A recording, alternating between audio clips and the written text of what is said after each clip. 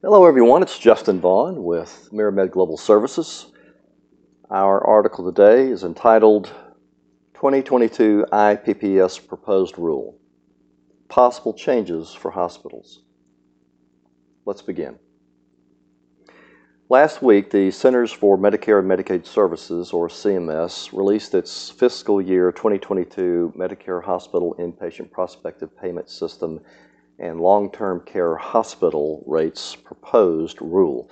Talk about a title, along with a fact sheet that acts to summarize the critical parts of these proposals.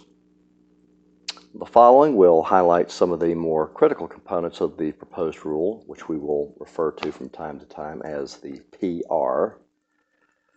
As the PR is over 1,900 pages long, our summary will be provided in a multi-part series of alerts. So we're looking at this article today, as well as perhaps at least one or two more beginning next Wednesday. This first section is entitled Payment Rates.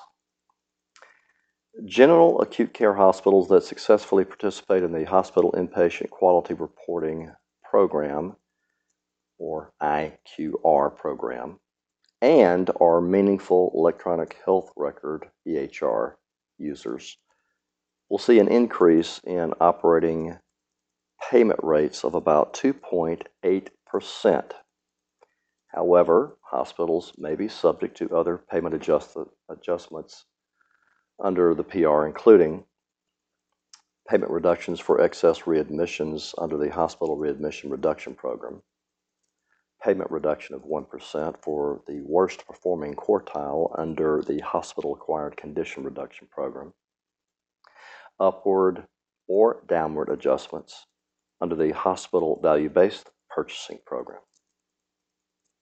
Overall, CMS estimates hospital payments will increase by $2.5 billion in fiscal year 2022. This section is entitled COVID Treatment Add-on Payment.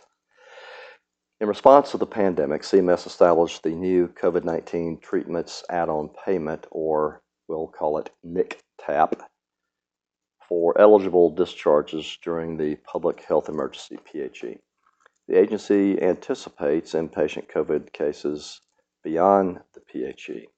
To minimize potential payment disruptions associated with providing new COVID treatments, including those following the end of the PHE, CMS is proposing to extend the NICTAP payments for eligible COVID products through the end of the fiscal year in which the PHE ends.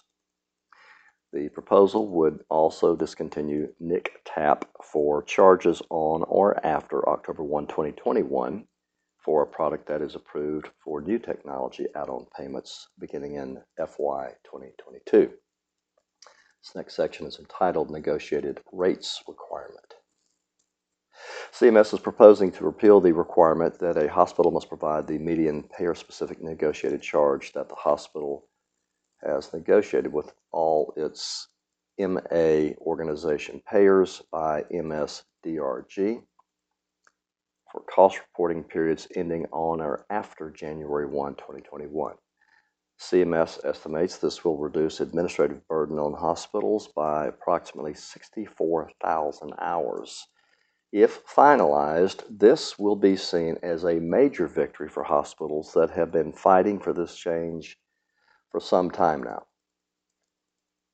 All right, so that made some real news. This next section is entitled MSDRG Relative Weight Policy. The agency is also proposing to repeal the market-based MSDRG relative weight methodology that was to be effective for FY 2024 and instead continue using the existing cost-based MSDRG relative weight methodology to set Medicare payment rates for inpatient stays for FY 2024 and subsequent fiscal years. This next section, Hospital Readmissions Reduction Program, or HRRP. Now, this HHRP is a Medicare value-based purchasing program that reduces payments to hospitals with excess readmissions. It also supports CMS's goal of improving outcomes for Medicare beneficiaries by linking payment to the quality of hospital care.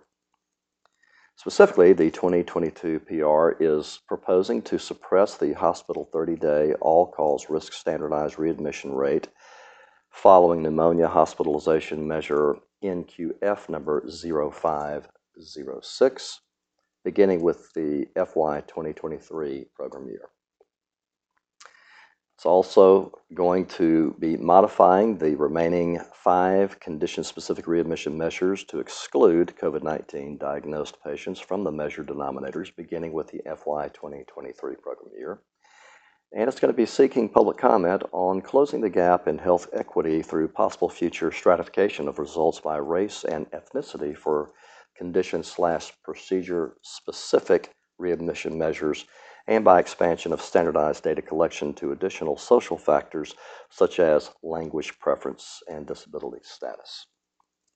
This next section is entitled Hospital Acquired Condition Reduction Program. The Hospital Acquired Condition, or HAC, Reduction Program creates an incentive for hospitals to reduce the incidence of hospital-acquired conditions by requiring the Secretary of Health and Human Services to reduce payment by 1% for applicable hospitals, which are subsection D hospitals that rank in the worst performing quartile on select measures of hospital-acquired conditions. The 2022 PR would suppress the third and fourth quarters of CY 2020 CDC National Healthcare Safety Network Healthcare Associated Infection and CMS PSI 90 data from performance calculations for the FY 2022 and FY 2023 program years. Next section is entitled Extraordinary Circumstances Exceptions. With respect to the Hospital Readmission Reductions Program and the HAC Reduction Program just discussed, the 2022 PR clarifies that an approved extraordinary circumstances exception, or ECE, would not accept, and that's EXCEPT, would not accept a facility from the quality program, but instead that the facility would be accepted, again, EX, not ACC, accepted from reporting data for the approved data reporting period. So again, just to repeat, the 2022 PR clarifies that an approved extraordinary circumstances exceptions would not accept a facility from the quality program, but instead that the facility would be accepted from reporting data for the approved data reporting period. We plan to provide a second installment, perhaps a third, of the highlights coming out of the 2022 IPPS proposed rule in the coming weeks. In the meantime, if you have a question for us, including how we can help you with your business needs, please feel free to reach out to us at info@mirrormedgs.com. Thank you.